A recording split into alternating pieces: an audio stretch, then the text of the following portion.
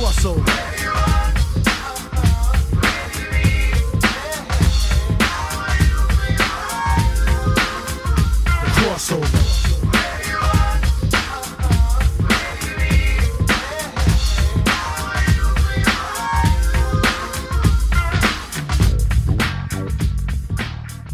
Welcome back to the Crossover Podcast, show where you get comics, pop culture, and sports, and it is sports time as we are back talking the divisional playoffs in the National Football League playoffs. Joining me today is Craig Niels. How's it going, Craig? Well, thank you. Very well. All right. Good to have you on. And rounding out our trifecta, as always, is his brother, Bill Niels. How's it going, Bill? Just fantastic, thank you. All right. So we'll just dive right into it. Bit of house cleaning to get into first in terms of a lot of coach hirings. I'd like to discuss a few of them. And we'll talk a little bit about the teams that did not make it to this week and some of the silly decisions that they may or may not have made along the way that cost them the ability to play in this week. And then we'll talk about this week and place a few of our bets. First up, something we posited, I think a week or two ago on this podcast, was the potential for the Adam Gase revenge tour if he were to sign as the head coach of the New York Jets. And by God, we're going to get that, Craig. A good hire for the Jets. Look, we talked about Adam Gase a little bit and how I think he's a guy that if he has a real quarterback, he might be able to have a more effective offense. Tannehill, I don't think, is what you would call an upper echelon NFL quarterback. And I think that's the nicest way I could possibly phrase things. So I think that the Gase decision is a good one for the Jets. I'm curious to see what he can do with Sam Darnold. The Jets have some money to spend this offseason. They're a little bit weak in draft capital because of the acquisition of Darnold. The Colts have a 34th pick in the draft, which seems like good news for them. So we will see exactly how Gase likes to go about things here. The Jets need players, obviously. The Jets need a lot of players, but I think that's a good hire for them. Yeah, very, very good. Offensive wise, I think he'll get them there. They do got to get him a couple of weapons as well. I don't think Quincy Enunwa, who they just re-signed, that like he doesn't really move the needle for me, even though I think Quincy Enunwa is fine. I think this could be a little bit of a move for the Jets going forward, to be honest with you. I think we may start moving towards the New York Jets no longer kind of being one of the punching bags in terms of jokes around the National Football League. I really like this. They got a ways to go. I think it's a good hire, but they've got a ways to go if you look at the depth chart and you look at the roster. But they've got the third pick in the draft. Mm-hmm. And that's exactly it, though. Like, what do you take? 3 years rebuilding? Is Gase going to be there in 3 years? Maybe not. It depends on the progress they show. Yeah. I don't know if it's going to be 3 years because if Darnold's legit and you got a good quarterback on a rookie contract, that is extremely helpful. And you can go do some things in free agency. So we'll see exactly how the Jets go. Like, it might be 3 years before they're good again, but they're at least giving themselves a chance. They're probably, I would think, if they pick in the third spot in the draft, the Jets are going to add a defensive piece. You said they need some offensive weapons. That's absolutely true. I just don't think the third spot in the draft is where you go get those in this particular draft. So unless they trade down, which I think the Jets should trade down, but unless they trade down, I think that they're probably going to be going defense here, which is fine too. They need some guys on defense. So I think that would definitely be a reasonable thing to do. I completely agree with you on the trade down thing, and I was going to float that to you, and I'm glad to see that. Well, they don't have a second round pick, right? Replace some of the draft capital you lost by trading up last year. Absolutely. So. Now, quite famously on this podcast, the Dallas Cowboys have cost you some money this year, Craig. Did it again on the weekend. Oh God, I feel these. Because here's the thing, I wasn't smart. Like I could have got Seattle in 3 points, but no, I got greedy. I said the Seahawks are winning this football game. Yeah. I just bet Seattle on the money line because I got greedy. Yeah. So if you go by the spread, I picked the game properly. But if you go by what I actually placed dollars on, I didn't. And we didn't even get Seattle right on this podcast last week because, and this is the thing that I fail to bring up from time to time on this pod is that one of the reasons our records are exceedingly mediocre, I would say, on this podcast is whenever we record this, we always take the numbers as they are on Wednesdays and Thursdays. The single worst 2 days of the week you could possibly try to get the numbers for the spreads, right? Because you're never getting the best of the number. The best days. I always place my actual bet Sunday morning unless I'm very concerned about a line that I like moving the other way. Sunday morning or Monday morning for the following week. Those are the best days to place your bets, obviously, because you're going to get the best of the number for whichever games you want at those two places. Any other day of the week, for the most part, is usually pretty dumb. But that's not an excuse. I'm just merely pointing out that is a real. Where did the Seattle line wind up going? Because we were talking about it. It was Dallas by a field goal, wasn't it? Well, no. When we were talking about it, it was Seattle +1. So, and we all took Seattle, so we technically got that wrong as of this podcast, right? But you could have had Seattle +2.5, +2, +1, +1.5, all up and down those things. So depending on when you got the number in that weird football game, you would have covered, right? Or you would have covered or not covered. Yeah. In some cases, exactly, Bill, or in some cases pushed. Now, the Cowboys were your foils this year, I would say, Craig. And, yes, they were. I would, and here's the thing. I'll tell you what right now. Yeah. My gut is I love the Rams this weekend, but am I betting on this game? No. No. Okay. Because I'll get to you because I kind of like the 7, but we'll get to that later. My foil this year was obviously the Tennessee Titans, and I got to tell you, at no point during the season, because I watched damn near every snap that the Tennessee Titans played this year, and at no point was I thinking, boy, this offense is humming. Get Matt LaFleur a head coaching job. Like, woo! Like, I don't. The Packers hiring Matt LaFleur as their new head coach. I didn't even know he was out there as some sort of. Matt LaFleur once went to a bar with Sean McVay, so that's why he has a head coaching job. Is that it? Like, is that really it? No, they did actually work together for real. Yeah. But like if you look at the Bengals and hiring apparently Zach Taylor, having once hung out with Sean McVay is as good. That's as good as actual success, apparently. Yeah, that's basically as good as having 4 Super Bowl rings right now. Yeah, I don't understand that whatsoever. And Bill, I think you and I should be very excited for the fact that like Matt LaFleur will be on the Packers sidelines for 2 games apiece. I've got a Matt LaFleur, well, not a Matt LaFleur hot take. Mm-hmm. But we look at all the offensive coordinators been out of Tennessee, and no matter what, the offense just isn't good, despite the fact that I think most people can agree they've got a good line. Mm-hmm. Maybe this whole time, well, I agree that the coaching hasn't been good, but maybe the coaching isn't the issue. Mm-hmm. Can we start to wonder whether Mariota's the issue? Yeah, that is like a fair question at this point? That is I think that's a very fair question. I think that's the one pause for concern that I have.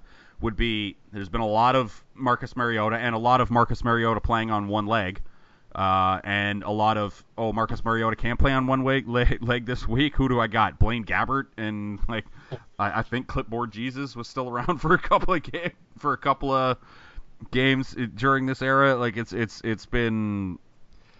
But, like, I don't know. I haven't looked at the Tennessee Titans over the last few years and thought to myself, boy, that offense is humming. We gotta look the F out for those guys. So, I don't know. That's I think it's a little bit silly, and I really hope if I'm wrong and Matt LaFleur is a genius, then I guess you can go ahead and clip this and shove it in my face in a year or two for now. On the subject of the Aaron Rodgers thing. Mm-hmm. When we heard that story of Mercedes Lewis, and I have no reason to not believe this, when Mercedes Lewis said McCarthy called the play into the huddle, and Aaron Rodgers essentially was like, F this, we're doing this instead. I 100% believe that. What reason would we have to not exactly, believe that? Right? Yeah. So... I can absolutely see Aaron Rodgers just going, no, fuck it, schoolyard. Actually, forget it, we're doing this. Yeah, I don't know, like maybe Aaron Rodgers is becoming less patient as old age. I don't know. We'll see if he doesn't like what Matt LaFleur brings to the table. We'll see how that marriage goes. It may not go well. We'll see. Yeah. Your boys, Craig. New head coach Vic Fangio. They bring him in from the Bears, and I believe Gary Kubiak is also Gary Kubiak coming back as offensive coordinator. I'm thrilled about both hires. Really excited. Here's where I stand on the Vic Fangio thing. When I see all the Bears fans and I see Bears players on Twitter being like, "Oh, I hope this isn't true," when it was first reported that Fangio got the Broncos job, I was like, "All right, that's a good sign." Yeah. Like when Bears fans and players are like, oh, I really hope that guy's not leaving. Well, okay, he is. He's the head coach of the Denver Broncos now. So that's good. Gary Kubiak coming back to run the offense. I'm thrilled by that. I'm really excited by that. To run an offense like the one that Gary Kubiak wants to run, they're going to need to significantly upgrade the line, I think. I'm hoping that's a priority in the draft. Most football fans don't say, oh, I'm hoping my team goes guard in the first round, but that is truly what I'm hoping for here. Guard tackle. I know that they've got Garrett Bowles to tackle, but we'll cross that bridge when we come to it. Nonetheless, I think some offensive line upgrades would be super swells where they have some free agents too. But I love both hires. I'm very, very excited about both hires. I was not as excited about the Mike Munchak idea. His time in Tennessee was not inspiring at all as a head coach. So to me, if you weren't going to, obviously what everyone wants to do this offseason is let's hire the hip young offensive guy. They hired a defensive coordinator who's 60. So that's not the grain that everyone's going with. And typically, not typically, but I feel as though going against the grain might be a good thing in this situation. Yeah, it's definitely not like you hear Vic Fangio's name and it's not super sexy, right? Like a Cliff Kingsbury, who we'll get to in a minute. But yeah, are they going to be solid? Something that a few Niners people pointed out that write about the team is when they had those truly great defenses. He was a coordinator, obviously, and the guys that were there were never as good as they were when Fangio was there before he got there and after he left. The guys that were there or left there when Fangio was around were never as good when he was not the coordinator. He puts guys in a position to succeed. And obviously the comments were, oh, yeah, you can hire Vic Fangio as your defensive coordinator, but we don't have Khalil Mack anymore. Like, well, okay. Von Miller and Bradley Chubb, I feel, is good. I feel like that. I feel like he's after the quarterback with those guys. So I think he has pieces to make things work. The Arizona Cardinals bring in former Montreal Alouette Cliff Kingsbury. I think this is actually a fun hire, to be honest with you. I think he did some fun stuff at Texas Tech. It's a swing. It's a swing. It's definitely I get the feeling with this Cliff Kingsbury thing that there's just no in between, right? Like it's either he's going to come in and Rosen's going to be great and everything's going to be rosy and they're just going to be slinging it all around and people are going to be going like, oh my God, look at what's happening, or this is just going to be a weird disaster. I don't know why I have that feeling, but that's just my instinct about this whole thing. It's definitely the most risky hire, I think, other than, actually, I don't know, I think Matt LaFleur is a bit more risky, but this is the biggest swing. To me, LaFleur is risky because you've got how many more years of prime Aaron Rodgers left? And you're putting at least probably two of them in Matt LaFleur's hands. So that, to me, is where the risk comes in, is the Cardinals like, oh, okay, things went badly. Well, we probably weren't going to be good no matter who we hired, so it's fine. Well, yeah, exactly. Cardinals end up at 6-10, and it's like, bravo, sir. Yeah, that's true. 6-10, and you can't find the door fast enough. Yeah, I was just going to say, like, I don't think you can go 6-10 with Aaron Rodgers at quarterback, but the Packers practically did that this season, so I take that back. Boy, I hope they have a lot of Kangol hats available in Tampa Bay. Bruce Arians. I like this hire. Yeah, I think they hired a good coach, but the personnel people are still bad enough that I don't think it matters. Yes, but the thing that excites me about Bruce Arians, I think, well, excites is not the right word, but the thing that makes me feel probably more warm and toasty inside is the Bucs just need an adult in that room, right? Like just a guy. Oh yeah, they need someone who knows what they're doing. Yeah, a guy who can come in and be like, everybody sit down, shut the hell up, this is what we're doing now. And I think that Bruce Arians is that guy. Now, he may not get them to the heights he was able to get to with the Cardinals for a little bit there, but I at the very least, I think I still don't understand this Jameis Winston, the hitching their wagon to the Jameis Winston star. That Here's the thing, Steve Keim put together a pretty nice roster for Bruce Arians. Mm-hmm. He did. Yes. I'm not sure if Jason Licht and the people in Tampa Bay are going to be able to do the same thing in Tampa Bay. Agreed. I'm not sure if that's what's going to happen. All right. I think that's it as far as hirings, unless I missed anything. We're waiting on the Bengals. Yeah. Oh, Freddie Kitchens, which fine. Is that official yet though? I thought. Yeah, that's done. I don't know if it's official, but it's pretty close to a done deal. I like that.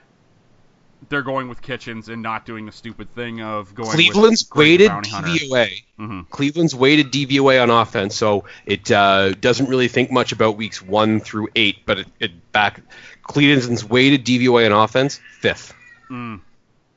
I agree. So once the further away you get from Hugh Jackson, the more you get into Freddie Kitchens, the better it looks. Yeah, I like it. I just like saying Freddie Kitchens too. To be honest with you, it sounds like you remember that scene in the Goodfellas when Ray Liotta's going through all the names, right? And and they're like, there's Jimmy 2 times who said everything 2 times, like get the papers, right? And he's like, oh, and there's Nick the Killer, and I keep every time I see that, I just think he belongs to that scene. It's like, oh, and there's Freddie Kitchens too, right? Like he just it's the most mob name. It's a good name. Yeah, it's a good name. Very good mob name for that particular. I think that it's a really good hire for Cleveland.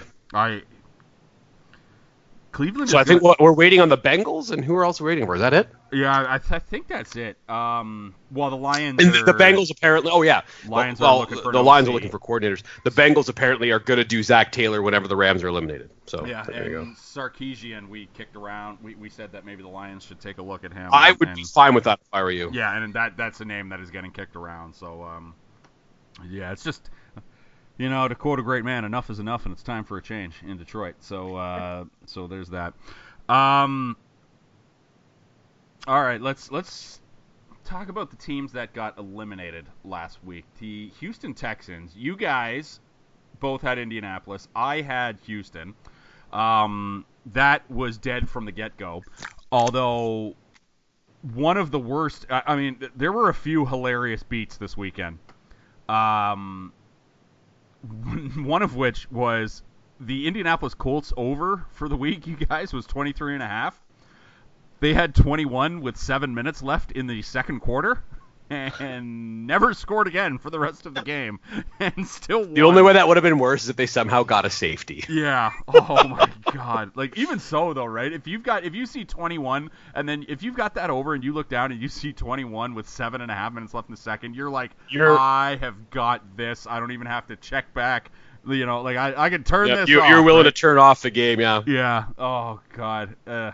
It's so bad. Here's what I'll say about Houston.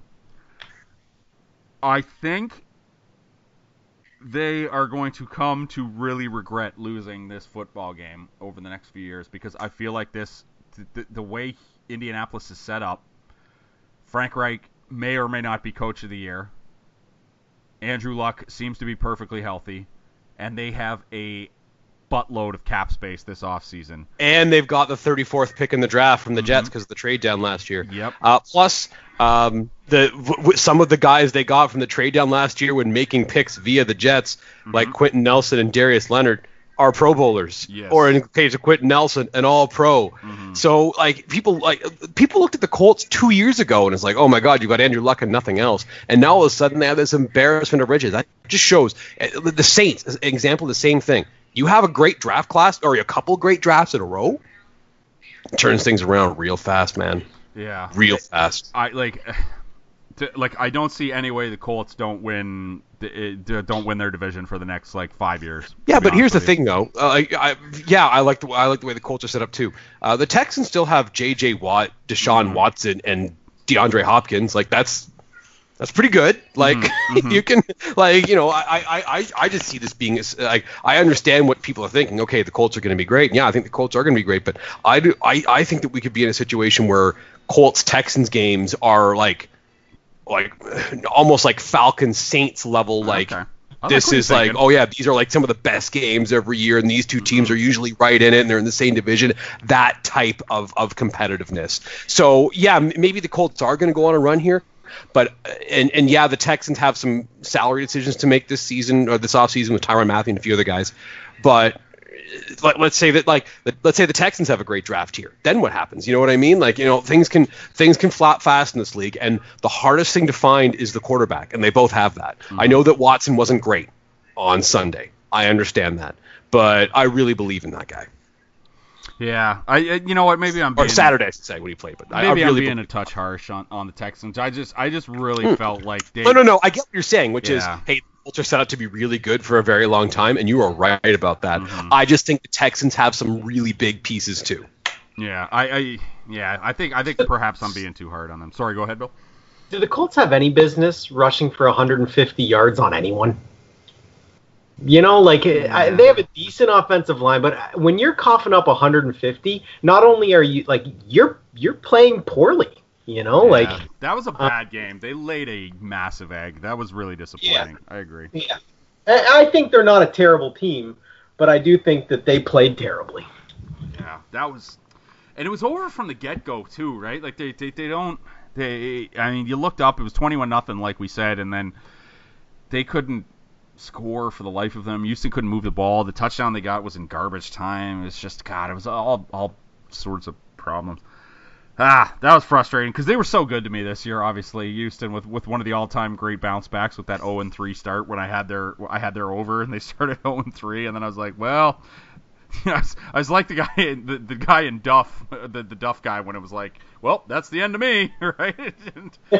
Oh God! And then luckily it didn't go down like that where they went on that huge streak, but yeah, it was tough to say. But you know what, Craig? I think I'm subscribing to your theory that this could be the new, This could be a fantastic rivalry. Yeah, that this could be a great rivalry over the next. I think it could be like, and here's the two, like, again, the hardest thing to find is a quarterback. These two teams are set at quarterback for probably a very long time here. I really hope Luck Watson becomes a thing. Yeah. Well, and I saw some people on Twitter after the Week 17 game being, maybe Mayfield Jackson's going to be a thing. Lamar Jackson's stock is a little lower after this weekend. We'll probably talk about that too. Yeah, we're gonna get that in just a second. Before we move on from this, while we're talking to Sean Watson, did you bet on the national championship game at all, Craig? No, and I had thought, I really thought that I was going to bet Alabama. I thought the line was going to be Alabama favored by double digits, and it wound up settling at 5.5. Yeah. Right before game time, I'm like, do I want to bet on this? And I just didn't love it at 5.5, so I didn't. I was about to do it, and I didn't, and I'm glad I didn't because I was going to bet Alabama. Clemson was unreal. Yeah. Unreal. I bet Clemson again, and it was obviously very lucrative for me. And if I don't see any way, as of us having this conversation right now, that the national championship game isn't Clemson Alabama again in 2020. And, yeah, because the thing with those two programs, or the programs where they have like all these great athletes on defenses, if they have a hard time finding a quarterback, that's kind of how you get them. They're both set at quarterback next season. Yeah. Tagovailoa, obviously, for Alabama. And Trevor Lawrence, like, if there's anyone who was a lock to be a first pick in NFL draft 3 years before it, Trevor Lawrence is the first pick in the 2021 NFL draft. Absolutely. And like, if mark my words on this podcast, if it's Alabama Clemson again next year, I'm going to take the underdog Clemson for the third time in this little rivalry. And if they come through, are we sure that Clemson would be the underdog with second year Trevor Lawrence? Like, yeah, they're going to lose some guys on defense, like Farrell and whatnot, but I'm not certain. I just think Alabama will do their thing, and then again, and we'll go into that game, and it'll be like Clemson minus or Clemson plus 3, and I'm gonna be like, I'm taking Clemson again, and if Clemson blows them out for a third year, and even though they're an ACC rival, I'm getting a Clemson jersey of some sort, probably a Deshaun Watson one, because God damn it, man, like Clemson's been so good to me in those title games, and like no BS too, so you always love it when they don't give you any BS. Speaking of BS, Seattle. And, God. Segue. God, what one of the. I mean, we mentioned the Colts under the under 23 and whatnot. Just a bizarre game all around. I like. Why Brian Schottenheimer? Why? Yeah. I mean, why? We're late to the game on this. Obviously, it's been talked about. It's been a few days since, but yeah. Like, I don't think you can mention it enough, to be honest with you, is just their inability to just unleash Russell Wilson. Like, I don't get it. Like, to me, and a few people posited this weekend on various podcasts that I was listening to, is are the Seahawks just, like, when it comes time to restructure Russell Wilson, are they just going to let him go? Because they're this weird, like, weird's not the right word, but they're this like forward-thinking organization, right? That might just do that. They might be crazy enough to do that, Craig, to just be like, we can find somebody else, and we don't want to, we don't want to screw up our cap space by spending too much on a quarterback. Now they may come to regret that because Russell's special, but you know, the Seahawks are weird like that, man. I just don't think we should completely rule that out. Is all I'm saying. Like, because they were the math guys in football before anything else, really. Yeah, we'll see. I'd be stunned because, like I just said, and I think everyone knows this. Yeah. That's the hard thing to find. Like, the hardest thing to find is a quarterback that is a franchise quarterback that can be one of the 5 best quarterbacks. Obviously, that's the hardest thing to find. No other way to put it. And yeah, and if you have one, you can't to let a guy like that go. You just can't do it. No, I completely agree. Like, if they do it, I'm gonna think that's a stupid Which is thing. why, like, you know, if you look at, like, you know, the best free agent, like the 2 best free agent signings in NFL history, I think is pretty clear are Drew Brees and Peyton Manning, right? Yeah, well, Drew Brees absolutely without Drew question, Brees gets 1 because he was there for so much longer, but yeah. That's 1 and 2, right? That has to be. Yeah, well, and both under exact same circumstances, right? Like franchise quarterbacks who had injury questions that were scaring everybody off, right? Yep. Like Brees with the shoulder and Manning with the like 4 neck surgeries or whatever they had, right? Yep. Yeah, so those are obviously extreme circumstances, but off the top of my dome piece, I cannot think of one that would even be remotely close to those 2. Kurt Warner was kind of signed out of nowhere, and he was a walk-on, though. Yeah, that's an undrafted walk-on, a little bit different. Yeah, but as far as but you're right. Yeah, I like where your head's at, though, Bill, because I couldn't come up with anyone even remotely close. I was actually going through like all the terrible signings we've seen over the years. There's a lot more of those. Yeah, that was where my brain I was like, Albert Hainsworth, no. Not him. I mean, just a bizarre ending to this game. Like, Seattle, obviously, the refusal to put the ball in Russell Wilson's hands, the Sebastian Janikowski stuff that made it so they couldn't even kick field goals, and just, God, just one of the weirdest. We need to go back to the old rules on the kickoff, though, right? So that we can at least have a modicum of an attempt of an onside kick, right? This is what I keep saying. Okay. We should just not do kickoffs anymore. Listen to this. Okay, lay it on me. Listen to this.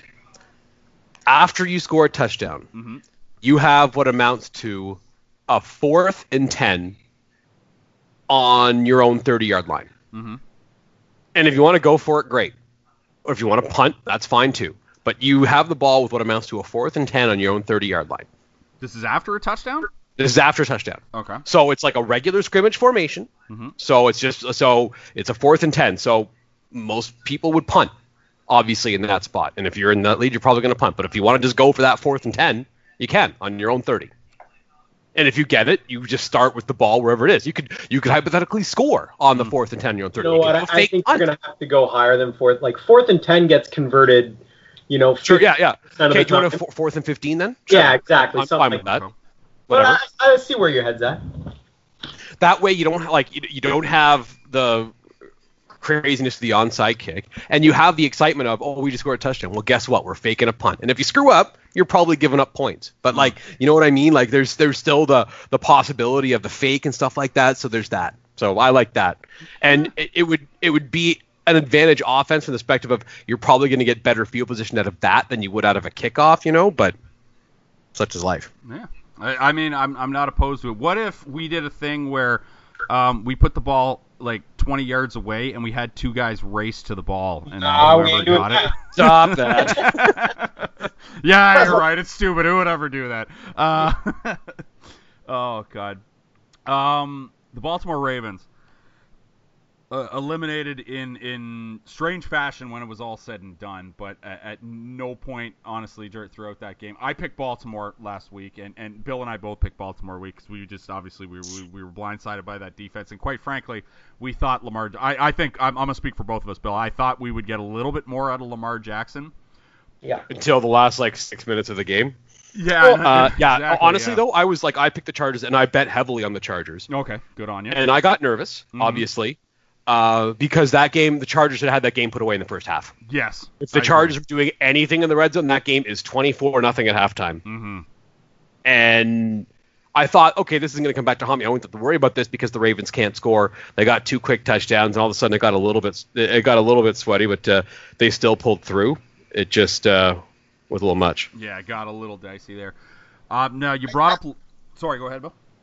Yeah, I think we were talking about how the Chargers had some woes in the red zone. Mm-hmm. They were able to win, basically, showing those woes. They couldn't convert in the red zone. They got 5 field goals in the game, like something obnoxious. The Ravens could have won that game if they had tolerable play on offense. Yeah, I mean Lamar Jackson was. 5 field goals, exactly, Bill. Which is a whole thing for the Chargers, by the way. The fact that they had a kicker who was able to groove 5 field goals. But, I mean, man, just a awful performance. They refused to unleash him.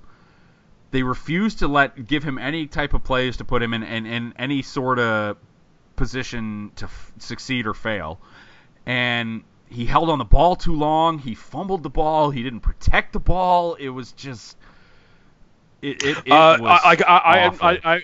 I probably would have been incorrect, but I'm not embarrassed to say that I was watching that game with my brother-in-law. He was here, and we were both saying at halftime, like, how does Joe Flacco want to start the second half? There's no way it didn't come across the minds of every Raven fan watching that game. Like, at least at some point in the game where it was like we got to go to full. Like, there's no way there was somebody who was saying, looked at what they were watching on the screen and thinking, we just got to keep plugging away with Lamar, because there was nothing there for the longest time. He didn't even have like a nice scramble or anything to let you say that it's like, okay, maybe that'll get him going, right? Where he just spins away from a tackle and runs for 10 to 20 yards and on a second or third and long or something, and like there was nothing even remotely like that. Now he got a little bit hot there in the fourth quarter, but Chargers were kind of into prevent defense, so I wouldn't look too much into that. But I was like, man, that really took the shine off the whole Lamar Jackson apple, and the Ravens fans, or at least the smart Ravens fans, in my opinion, have really been. At the beginning of the season, we're really plugging away for Lamar Jackson over Flacco. And then, but I don't know, man. I haven't seen have we seen anything with the arm as far at an NFL level that would let us say that Lamar Jackson is going to be a quarterback for the next 5 to 10 years? Nope. Yeah, I think he's someone who's he can play in the NFL, and he could even win a few games. Your Tim Tebow-esque quarterback that can win a few games, but I don't think he'll have the consistency. The game. It would have to be a perfectly designed offense, and look, I hope I cheer for him. Seems like a nice guy, but I'm not sold yet. Yeah, I'm not sold yet. I might be out. I don't know that the fact that was a playoff game and they didn't want to give him even a chance. I think that scares me a little bit. Yeah, are we having this conversation if they win, do you think? Depends on how he plays in the win. Yeah. I just mean, so Lamar Jackson had, 250 all-purpose yards. That's pretty much what the Chargers had. Yeah, but just it was the way it looked. It just, for 3.5 quarters, you just knew that offense was going to do nothing. And shout out to the Chargers defensive staff, Gus Bradley, like the idea of, why don't we just play 7 defensive backs and hope they can stand up against the run and see if that messes up the Ravens. Melvin that Gordon, worked. Yeah, that worked. 7 defenfate backs was perfect. Melvin Ingram, sorry. Yeah. Oh, yeah. And Ingram was fantastic. The guys in the front were really, really good. But yeah, good for I'm not out on Lamar Jackson. I just think that he was a rookie who had a really bad 3 quarters here. Yeah, I mean, but I'm not saying that he's going to be fine. I'm not sure he's going to be fine, but I wouldn't be waving the white flag on him either. True. I'm just saying, perhaps I was a little harsh saying I might be out, but I'm leaning towards that. I'm more towards the outside is I guess what I'm trying to say. We've got a decent sample size, and we still haven't seen anything that's that impressive. Yeah, and the coaches may know, right? That might be why they weren't, I don't know. That might be why they weren't getting him any, because, we've really only seen that one nice throw that he had I think it was in the Chargers game, the regular season game where they won, where he hit the tight end on the seam up the middle, and and he had a nice throw on the first Baltimore touchdown. Mm-hmm. Yes, that was true. Yeah, but like you need to see a little more than that, and like it wasn't just that the offense wasn't doing much for the first 3 quarters. It just seemed utterly hopeless. They were going to get anything going. And like Bill, you brought up Tebow earlier, and the dirty little secret about Tebow and the whole thing was like Tebow was a son of a bitch to tackle. That was the whole thing, because Tebow was built like a brick shit house, right? And guys would just bounce off of him, and that was what like helped give the little bit of Tebow magic. If Tebow was playing for Baltimore, they'd won. Fair, but Tebow would have like. I mean, he's got Jesus on his side, so you can't compete with it. But like, it would take 2 guys to bring down Tebow, like every time, and that was the whole thing. And it was just like, God, if he could even remotely throw, he would still be in the NFL, right? Yeah. So I just crossover podcast tentatively worried about Lamar Jackson going forward as well. Fair. Let's talk about. Well, are we ready to go do this week's games, or do we miss anything from last week? No, I got to talk about the Bears. Okay. Yep. And then we'll move into this game, because I am fuming about one particular topic as far as the Bears go. I do not understand. Now, my hatred for NFL kickers is well documented on this podcast. I cannot for the life of me understand why, when something like this happens with what Cody Parkey did, that everybody on the internet seems to find any sort of reason to blame anybody but the guy who doesn't have to run, tackle, catch, do anything. He just has to kick the ball between the damn uprights, and he couldn't do it, and he was only 43 yards away, and he cost the guys, who most of which had to get rub downs and were bleeding and shit because they were smashing their heads into other people's heads the entire day. I don't get why we come up with excuses for why the kicker couldn't make the damn kick. It was like, why wasn't this? Why didn't this guy do this? Why didn't this guy do this? Trubisky, who I think... He was terrible. He was terrible. He was really bad. He was really bad. But if he was mediocre, they win that game easily. True. But that defense played so fucking good. And when it was all said and done, Craig, as bad as Trubisky played, as fantastic as that defense played, as weird as the whole thing went for the Eagles, it was fourth and whatever. I don't get that they're like, we got to blame the defense for not making a stop for about the 47th time in this game on a 4th and goal. I just make the fucking kick and win the game. I'm sorry. I'm heated. I don't get why we make excuses for these guys who don't have to like run or tackle or do anything. It's just make the kick. And when we bust it down like the Zapruder film in order to say like perhaps one of the Eagles might have got a fingernail on the ball and deflected it to do weird. No, he missed that kick. Like, the second that ball went off of his foot, it was going wide left. It was just so bad. I don't get why we make excuses for these guys. And then we show clips of the fans booing them, and we're like, oh, that's just so bad. I can't stand it. I can't stand it. I really can't. Here's the thing. Cody Parkey hadn't been kicking very well this season. He had the game against Detroit where he's basically trying to hit every single upright. It just was really messy. He was Gordon Bombay and who was it? Wolf the Dentist Stanson all year trying to break 3-bar with the uprights in Mighty Ducks 2, right? Like, it was bad. And he got 2 bars in 1 kick. True, Sunday. That was something else. That whole thing was something else. Look, you know who gets the blame for the Bears losing a lot of, like, I only give some to Matt Nagy, we only give a lot to Mitch Trubisky, and some goes to Cody Parkey. That's just the way it is. Yeah. Football games can be decided on one play, but there are many plays that lead up to that one play. You know what I mean? I get it, but Cody Parkey has to make his kicks. There's no question about that, and he wasn't doing that this year. And there's some level of irony to the fact that who was making his kicks this year? Robbie Gould, the kicker for the San Francisco 49ers. True, yeah. How's that not part of the conversation? Absolutely true. Like, now that if you want to blame, if you want to me, if you want to place blame on someone other than Cody Parkey for this game, it would be for the guys who make the personnel decisions for the Bears who went into the playoffs with this guy who was obviously terrible, right? Like, I just wouldn't have done that. He like, what did he miss? Like 12 kicks or something this year, and had a slew of hitting the uprights and whatnot. And it was just like, I think you tweeted out right before he lined up for the kick that it's like Cody Parkey has been bad this year, like very bad. Yes, I tweeted exactly that. Yeah, and it was just like, and then it was like doink, and it was like, yeah. I tweeted that when the Bears got the ball back down by 1. Yeah. I tweeted that on the first play of the Bears' possession. I'm like, Cody Parkey hasn't been very good this year. Just like everybody keep that in mind. Mm-hmm. And you know who didn't keep that in mind was Matt Nagy. Yeah. Because he didn't manage his timeouts well. He should have called the time when the Eagles had first and goal. Yeah, I should have called the timeout. Yeah. He should have called timeout instead of letting the Eagles burn 30 plus seconds. Yeah. If the Bears could run a couple more plays, Yeah. maybe they're a few yards close. And here's the thing: they needed to be 1 yard closer. If they're 1 yard closer, they win. Now that said, I don't like 43. Come on, now you got to make that. All I'm saying is the closer you get, the higher your odds are. Maximize their chances. If you've got a kicker who's been hitting the crossbar in the upright. Mm-hmm.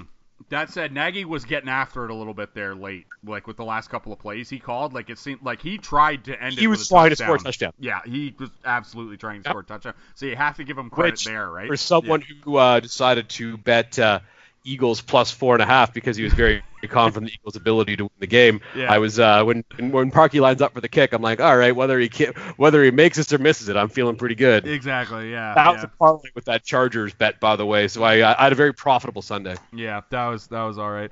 But like, for me, it's just I don't get this weird thing about like.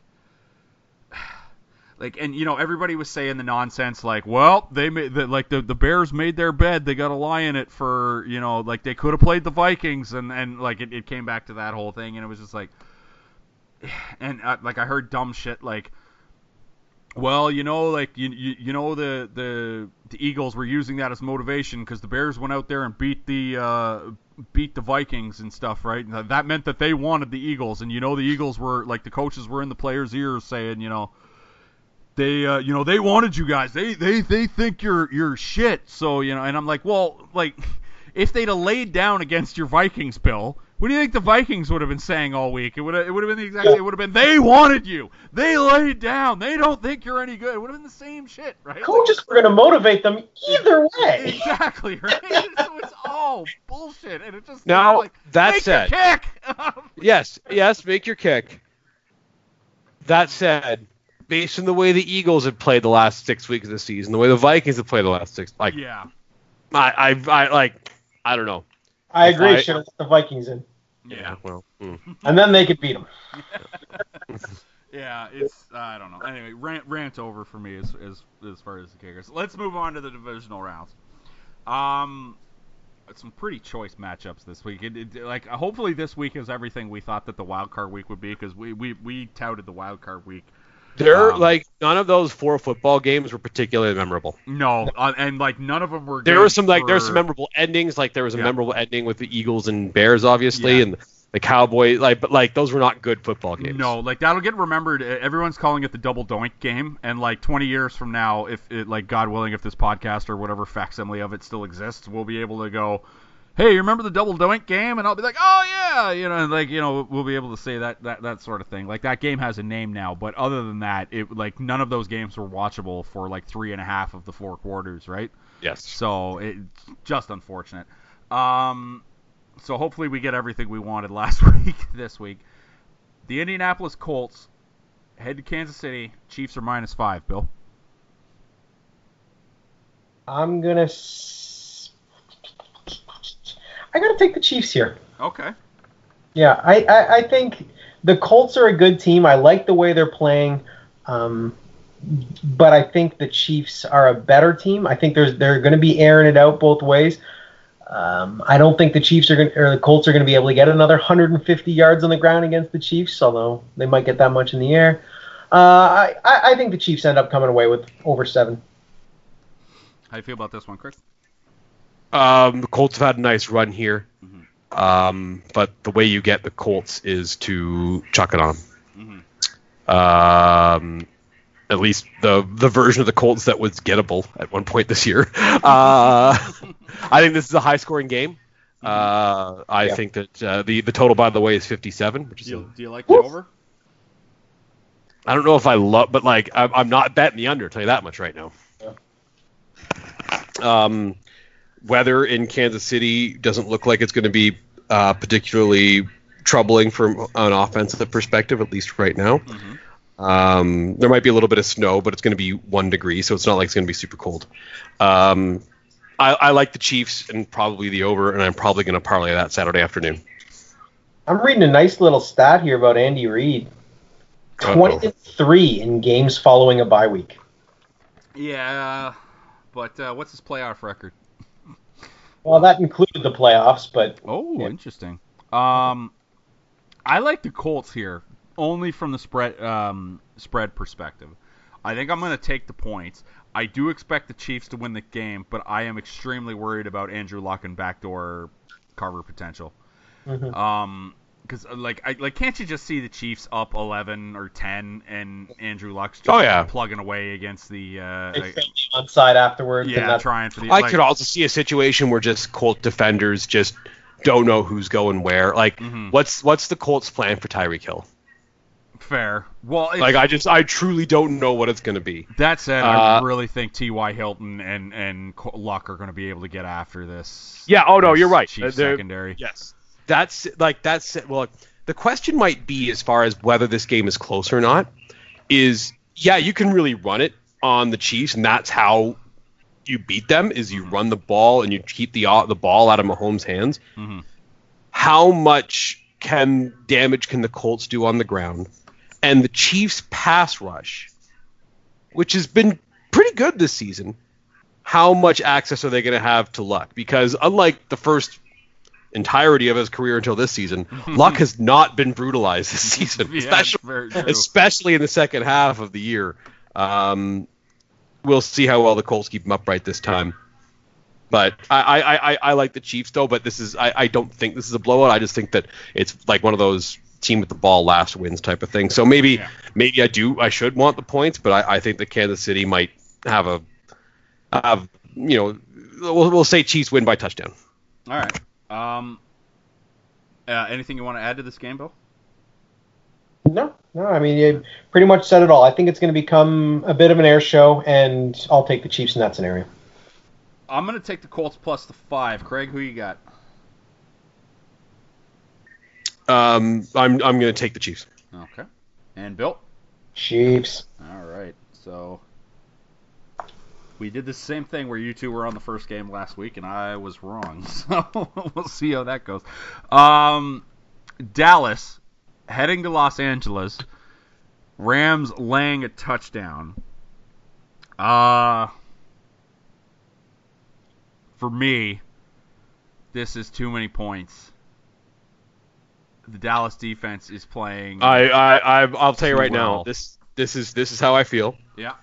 The Rams are a significantly better team than the Cowboys. The roster is significantly better. They are. I think that the Rams offense is one that is going to give the Cowboys some trouble.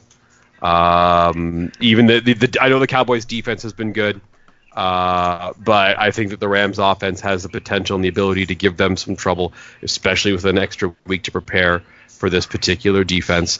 If you look at the Cowboys defense, there are some ways to exploit some things, and Sean McVay will find them.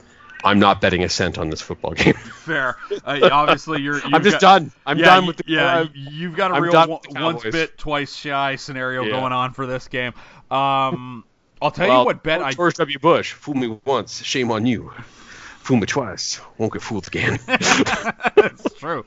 I'll tell you what bet I really like for this game, and it's my favorite bet every Super Bowl, and you guys know I bring this up every year.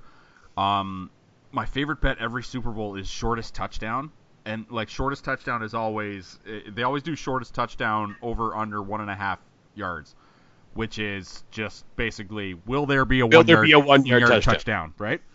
And they have this at certain places for this game, and it's plus 210. And I am very tantalized by attaching, if you're parlaying a bunch of stuff, I really enjoy the 1 yard touchdown. I'm taking the under on, which is basically will there be a 1 yard touchdown? Yes. I'm basically saying in this game there will be a 1 yard touchdown at some point. And it's plus 210 right now, and I really like attaching that to a bunch of things. That's my favorite bet for this game. I'm going regular season type of scenario on this, where I think the Rams win, but I think that the Dallas defense is just playing too well to lose by more than a touchdown. So I'm probably going to take the over/under in this game is 50. That's probably high, right? I would think so. I mean, it's not. It's going to be outdoors. And another thing is, this is going to be a home game for the Dallas Cowboys, right? Yes. Like it will be mostly Cowboys fans. It will be 70 to 80% Cowboys fans in this building, I think. I know I heard some things, like some people were... Like, if you're the Rams and you're looking for a home field advantage in the playoffs in your first playoff game, this is literally the worst franchise you could have played. Yeah. Wasn't the Eagles game in... Wasn't the NFC Championship game in LA last year, and there were more Eagles because fans, the Rams didn't participate in the game. Sorry, it was Vikings and Rams. It was Vikings and Eagles. Right. The Rams only playoff. Right? The Rams only playoff game last year is when they hosted Atlanta. Right. Good point. But if you were the Rams and you're like, oh, I hope we have a good number of our fans for the playoff game, this is literally the worst team in the league to have been the visitor. There is no team worse than this. Unless they played the Yankees. That's true. Somehow the Rams are playing the Lakers? Yeah. That might do it. Even then, the Broski Laker fans wouldn't go outside in the cold. Their Chardonnay would be too chilled. It is Los Angeles, California. It's not fair. Fossies. How do you feel about this one, Bill? I feel like there's nothing the Cowboys can do at this point where I think they're good. I don't think they're a good team, and the only reason the Cowboys are in this game is because the Seahawks ran the ball 60% of the time for no reason. Yeah, for why? Like, that's the only reason the Cowboys are participating in this game. If this was Seahawks Rams, I'd be really excited for it. I don't even think the Cowboys should have made the playoffs. No, you're probably right. I think I take the Rams here. I think the Rams are a phenomenal team. I think they're just going to ground and pound, and they're going to be able to beat the Cowboys. Here's why I'm taking the Rams. Again, I'm not betting a cent on this game. But here's why I'm taking the Rams for the purpose of this podcast. We've given Sean McVay and Wade Phillips an extra week. I feel good about an extra week, though, because they don't know they're playing Dallas until whatever o'clock. Yeah, right? they didn't know they were playing Dallas till the Eagles won. Yes, but they had three teams they're looking at, and I know you don't know, but like for the first week of the prep, you have okay, we're playing one of three teams, and then the second week it's the Cowboys. I like the Rams. Well, I don't know. I was just going to say the Rams have the better coach, obviously, and the Rams probably have the better quarterback. That's debatable. I know that's debatable. That said, I know the Seahawks have the better coach, and I know the Seahawks have the better quarterback. Yeah. Lost the Cowboys last week, so yeah, God, so upsetting. If you had to guess, I don't know if you're looking at it or not right now, but where do you think Dallas ranks in DVOA? As of I actually have it. I'm not going to guess because it's literally in front of my on the computer right now. Where do you think Dallas ranks in DVOA? Like offensive and defensive? Like just overall DVOA. Just overall DVOA. Keep in mind, it's not. It's still you're including all 32 teams in this. Yeah, I'm going to say 13. 19. That's weighted too. Yeah. Weighted. So that's counting more of the Amari Cooper time than the non-Amari Cooper time. So they are 2 points. 10th in defense, 21st in offense. Yeah, it is, and 24th in special teams. Their special teams have been not great this year. It's yowza. I'm gonna take Dallas plus the 7 just because I'm going regular season stuff here. I'm not changing my strategy. I just think that you gotta take the good defense with the 7, and that's it. Bill, who you got? No. I'll take the Rams. All right, Craig? Rams. All right. New England. The Chargers are heading to New England. New England is -4. I'm scared, you guys. I am very, very scared. The reason I am very scared is that both the Sharps and the public are on the Chargers. Which makes I'm on the Chargers too. Which I am so scared because it makes me think we're going to get clipped.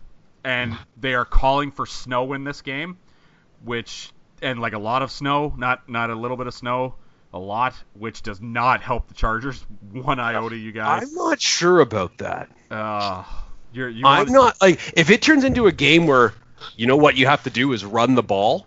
Mm. I Patriots kind don't of need to like run the ball in the snow though. Yeah, but Brady can throw the. Yeah, exactly. Like Brady can throw the ball in the snow better. Yeah, but here's the like. I know this doesn't necessarily weight it either way, just because both the quarterbacks are older guys, but I think that the Tom Brady we know from winning football games when it's super cold outside was the early to mid 20s Tom Brady. Fair. At 41, the bones hurt a little more when you get hit in the cold. Yeah. No, I don't care what kind of crazy diet you're on. Yeah. You know what? Yeah. I don't care how many glasses of water you're drinking a day. Brady's whole thing is he had a lot of zip on the ball, but it's a cold, it's a wet day. You don't have the same traction. Maybe he has a little less zip. Now he's got a little less zip just based on time. Maybe he makes a few mistakes. If this is a defensive, I think that the Chargers' defense is better than the Patriots' defense by a relatively significant margin. What'd you say that spread was? -4 for New England. Yeah, I'm scared. I am so scared of this game. Here's a question. This is just totally random, and it's not relevant to who's going to win or lose this game. But the Patriots have been hosting a game this weekend basically forever. Like, they always host a game this weekend. When was the last time the Patriots were the smallest favorite amongst the spreads?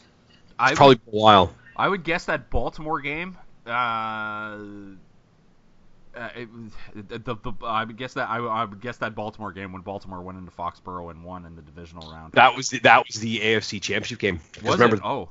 Baltimore won in Denver the previous week with that stupid Joe Flacco play. Oh yeah, that made that so weekend. much money. Was that the same game? Because the Ravens have beaten them a couple of times. All right, because the Ravens have beaten them twice. Once it was Wildcard weekend. Yeah. The Patriots not one of the top two seeds, and Ray Rice had a bajillion yards. Yeah, and what was the game where Bernard Pollard knocked out Shane Vereen, knocked him out? That was the game that you are thinking about right now, the AFC Championship game in 2013, the year the Ravens won the Super Bowl. So that's the game. I'm thinking of that one because when Shane Vereen's AFC body title game. Though. Yeah. But yes, like Bernard Pollard of all guys, that was just one of the most amazing moments. Yeah, Bernard Pollard knocked Shane Vereen, and it was a clean tackle too because he caught him with the head, he caught him with the shoulder right in the head and just knocked him out cold. And it was just Tom Brady, Rob Gronkowski, Shane Vereen. Yeah. You pick a significant a significant offensive playing Patriot over the last few years. Yeah. Bernard Pollard did something to him. Yeah, God, it was so bad. Yeah, that would be my guess. Is the last time they were the smallest of favorites. I am. You know what bet I truly love in this football game though, is the under. I know it's only 47.5, but I truly love the under in this game. I'm probably gonna have a lot of parlays that feature the under in this game and the 1-yard touchdown in the Dallas Rams game. And this may just be a shameless reverse jinx, you guys, because I have the Chargers were, like I've mentioned on this podcast before, at the beginning of the season, I forgot that I placed a not insignificant amount of money on the New Orleans Saints at 18-1 to win the Super Bowl before the season started. When the playoffs started, the Los Angeles Chargers were 18-1. I may or may not have placed that exact same amount of money on the Chargers. So I am wholeheartedly rooting for so basically, if a Chargers or New Orleans Super Bowl happens, I'm going to cry. Just weep tears of joy. Like remember when Cartman got his own theme park and he was just like, I'm so happy, right? Like that'll be me. So perhaps this is a shameless reverse jinx by me, but I am so scared. So I just think it's too weird that the public and the sharps are all on the Chargers and that no one thinks New England can win this game, and they're the New England Patriots. It's so scary. So I am taking New England minus the 4 in what some will no doubt think is just shameful by me. Sorry, go ahead. I'm taking the Chargers. All right, Craig's taking the Chargers. Who you got, Bill?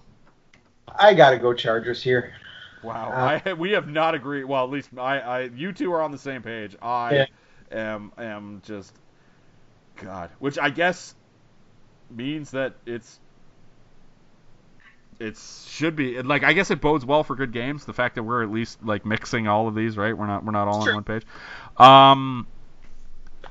Philadelphia heads into New Orleans. New Orleans is currently -8. Craig, does the Nick Foles magic end this week?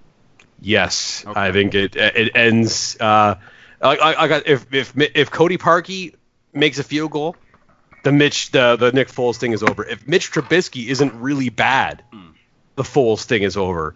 Like, I think this week it gets nasty. I think that the Saints win this game going away. It won't be close. I mean, Trubisky was bad, but I mean he was able to take advantage at certain points of the Eagles secondary. If Maddox should probably not see the field in this New Orleans game because Trubisky was torching him. Yes. Oh yeah. And the Bears realize that. Oh yeah, Maddox is going to bite on just about any sort of double move that we do. So Allen Robinson, a couple of big catches. You don't think that I don't know. Drew Brees and Sean Payton are probably watching that game together somewhere just and just laughing watching off. huh, wow, that's some interesting stuff up there. Hey, Sean, is Michael Thomas still on our team? Yeah, it's Ted Ginn still on our team? Yeah, he is. God, I mean, to me, there's only two outcomes, right? Either New Orleans a close Eagles win or a Saints blowout. Yeah, Saints blowout, right? And like some weird stuff in the Eagles game where you're like there'll be like a weird drop for New Orleans or something like that where you're like, oh no, they left the door open for Nick Foles to do something. It's just like, God, I should not be so worried about Nick Foles coming to town for New Orleans. Like I think the Saints. I'm just this is like, here's the thing about the Nick Foles situation. He won one road game. He won a neutral site game against the Patriots, but this is by far the toughest game he's had, even tougher than the Patriots in the Super Bowl. And I think that the Superdome is going to be nuts. The Sean Payton, Drew Brees era Saints have never once lost a playoff game there. That won't change this week. Hope you're right. Your feelings on this game, Bill? Saints are going to win, but it's a high amount of points. Yeah. I think I take this. I hate taking that many points in a playoff game, but I got to go Saints here. I don't think the Eagles are particularly good. I think Foles is not a terrible quarterback, but he's not good enough to go on the road and beat Drew Brees in the playoffs. They're going to have to probably score 28 points at minimum to be competitive in this game. I don't know if Foles is doing that. And the other thing with the Eagles, just from a DVOA perspective, the defense has had some problems this year, and they figured out a couple of things in the secondary, but they are short corners. And like, you're talking about other like coaches and quarterbacks getting a week to think about it. Basically, Sean Payton and Drew Brees have been like, if we play the Eagles, we know that they're short corners. So I don't know what they're going to do to take advantage of that. I think we might see a couple of situations where obviously the Eagles are just going to, or the Saints spread everybody out and just see what happens. Okay, we're going to put 5 receivers on the field. Let's see if you can cover all 5. And no one, other than maybe Phillip Rivers, no one in the league goes through his progressions faster than Drew Brees. If someone is open, Drew Brees will find that guy. So no, I just think this is not only a tough place to play. Obviously, this is just a bad matchup for this Eagles team. This is a bad matchup for them. Yeah, because they've got 5 guys who can get open, and they're secondary. Like we said, we saw Maddox just getting torched. And not only do they have 5 guys, they're not only have 5 guys who can get open, but they have the quarterback that finds the open guy, and they have the coach that schemes the right way. Like, it's not a good matchup if you're hurting in the secondary, and the Eagles definitely are. They couldn't figure out what to do with Allen Robinson and Mitch Trubisky for a lot of the game on Sunday. Like, what are you gonna do with Drew Brees and Michael Thomas? Yeah. I'm gonna take the Eagles plus the 8, but by no means do I think that this is like I'm not taking this as a Nick Foles magic type thing. I do think New Orleans will win this game, and for the love of God, please do, because I have that 18-1 ticket. But I just, again, this is just me sticking to the adages, and I'm taking the plus 8 because I'm worried about the Eagles in a backdoor cover type scenario. Who are you taking in this one, Bill? Saints. All right. Craig? I'm going. Saints for sure, and I'm going to be trolling sports books and trying to find whichever book lets me bet the Saints minus the most points. Yeah. I think this game. I have not felt this sure. And look, famous last words. Yeah. I haven't felt this sure about a playoff game in this round in some time. Christ, I hope you're right. I would really like as much as I love this Nick Foles thing, and you know me, I love it when stuff happens that it's like it seems like it's magical and it has everybody going like, what? Just think about how much fun the Super Bowl matchup is this year if it's any of the 3 AFC teams that aren't the Patriots and any of the 3 NFC teams that aren't the Eagles. Fair, yeah, but I mean, just I'm excited about that, and hopefully we can be assured of that at the end of this weekend. Yeah, hopefully. I mean, Chargers, Saints, Super Bowl, please, please, like that would be pretty fun. God, I want that so badly. I'll show up. You know those stupid jerseys where you can get like half of one jersey and half of another jersey? Like I'll get a half Phillip Rivers. I just hope both teams have fun. Yeah, it's like I'll get a half Phillip Rivers, half Drew Brees jersey if like as long as it doesn't spell anything stupid. It would spell either Rivies or Brivers. Brivers. I kind of like Brivers better. Let's go with Brivers. I'll get a Brivers jersey.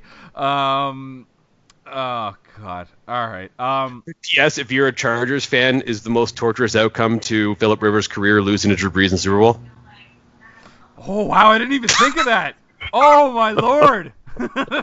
Isn't that like the worst thing that could happen? Bringing it full circle because we talked about how that was one of the greatest signings of all time. Oh, that would be like if you've been like hoping for Phillip Rivers, like, oh yeah, that's right, they lost in the Super Bowl against who? The guy that the team had before he got there. Yeah. Oh, you know what? If that happens, I'll probably root for. It'd be tough though, because obviously I'd be rooting for an LA franchise to get a second Super Bowl that they probably won't remember. But second. Chargers don't have a Super Bowl. No, the LA as a city has one. Oh, I see. Yes. Which, you know, as a Lions fan who will never get to sniff a Super Bowl, that makes me want to vomit in terror, obviously. But what are you gonna do? Before we sign off, Craig, did you watch The Bachelor this week? I did. We should have done an over/under on number of Virgin references. Because whatever line we put on it would have been the over. I jokingly wrote. I wrote on Twitter that the rules to the drinking to the Bachelorette premiere drinking game were one. It only had 2 rules. One was drink anytime Colton's virginity gets brought up, and 2, don't fucking drive home. And in fact, I think rule 2 probably should have been just die of alcohol poisoning, because my God, they couldn't. The live hit nonsense. I can only hope we never do that again. That was truly. Here's the thing: ABC terrible. Wanted to stretch that for all it was worth. So the sad move is, the sad news is that probably is going to happen again. It was terrible. It was fundamentally awful, but it's going to happen. Again. One person who enjoyed their experience during that whole thing. Now. Guess what? Doesn't that get taken into consideration whatsoever? Here's the thing about ABC's perspective: they don't give a shit.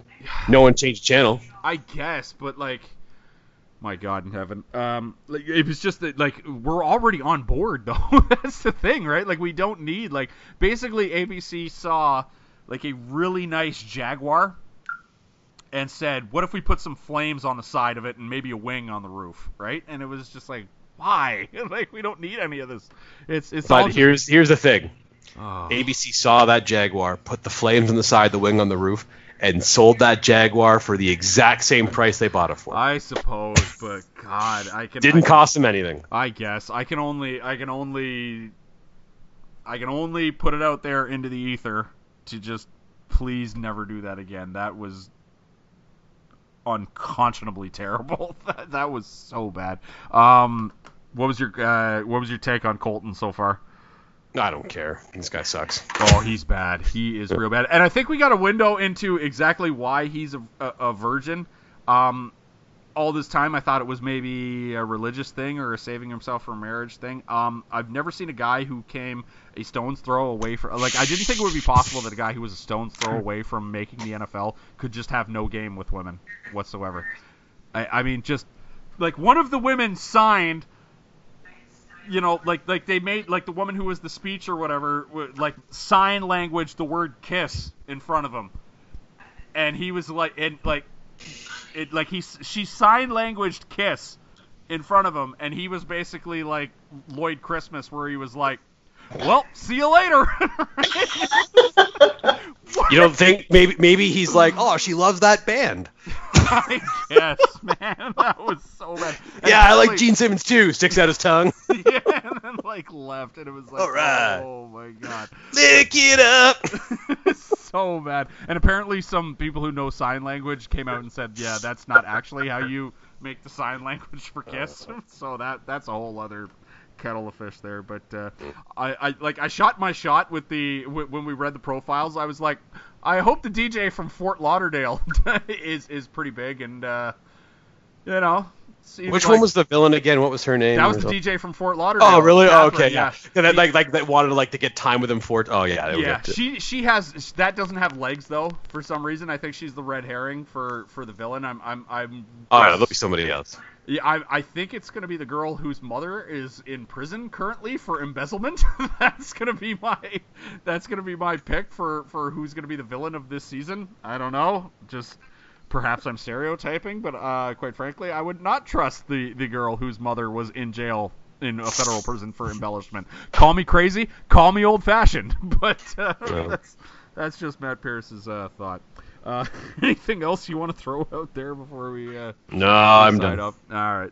Crossover Podcast available at thecrossoverpodcast.com, facebook.com/crossoverpodcast, and soundcloud.com/crossoverpodcast. We're on iTunes. Please rate and subscribe, 5 stars only. And as always, please download, but you don't have to listen. Craig Needles, Bill Needles. Oh, and we did do our Aquaman review. Mike Leapock came on a little bit, and we talked a bit of the Jason Momoa Aquaman, which is approaching $1 billion worldwide, you guys. Jesus Christ. Is it all right, or is it... It's like I liked it. I think it's worth the $10 to sit in. I mean, Jason Momoa takes his shirt off for most of the flick, so what else do you need, really? But Corey was always walking around with his shirt off. But like it's a solid flick. It's not like the best fucking movie you've ever seen in your life, but like Leapock didn't like it as much as I did, which, you know, I think is a reason to go back and listen to the podcast, because we went at it a little bit. We had a good back and forth for most of that, but do I think it should make $1 billion worldwide? Probably not. But you know, here we are, and I think the $1 billion is more akin to the fact that I think Jason Momoa is about to be the guy here for a little bit. Like, I think he's going to be the guy where if you just slap his name onto any kind of action movie, it's automatically going to make like $500 million overseas. So we may be witnessing something. We just may be witnessing something here. That's it for this week. So we'll be back next week, obviously, to talk the championship round in the NFC and the AFC. Hopefully the Chargers and the Saints are still around. That's all I care about really going forward. Craig Needles, thanks for doing this. And Bill Needles also, thanks for doing this. And I'll talk to you guys next week. Easy. All right. Take care, everybody.